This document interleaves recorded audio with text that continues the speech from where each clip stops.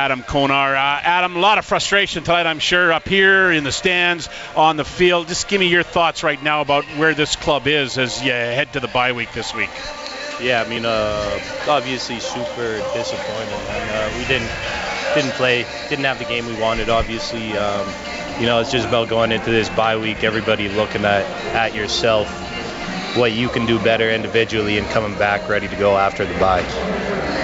Penalties, obviously a huge part of it tonight. Yeah, they were a huge killer. I mean, their scoring drive in the first half was aided by two 15-yard penalties, right? I mean, whenever you get a 15-yard penalty on defense, it's pretty much a guaranteed field goal and a high chance of a touchdown, too. So when you get two on a drive, it's pretty much a guaranteed touchdown.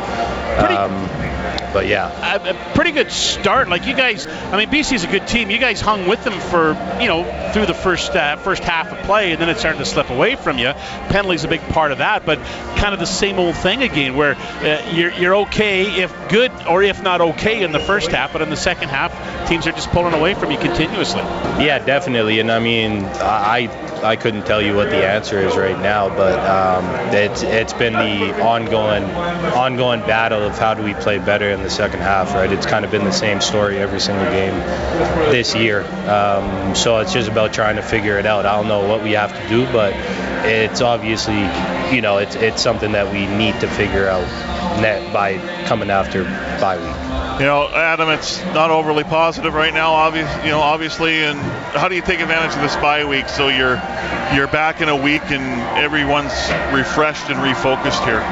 Yeah, that's it. I mean, you just got to take a couple days away, right? A couple days away to kind of reset mentally, physically, and then, like I said, just try and look at yourself, try and see what you can do better as an individual to help the team, right? You're not going to go help other position groups or anything like that. As a linebacker, all I can focus on is myself and the other linebackers right now, and the defense as a whole too. So that's all the focus is just on us as a group, individually and as a linebacker group and defensively.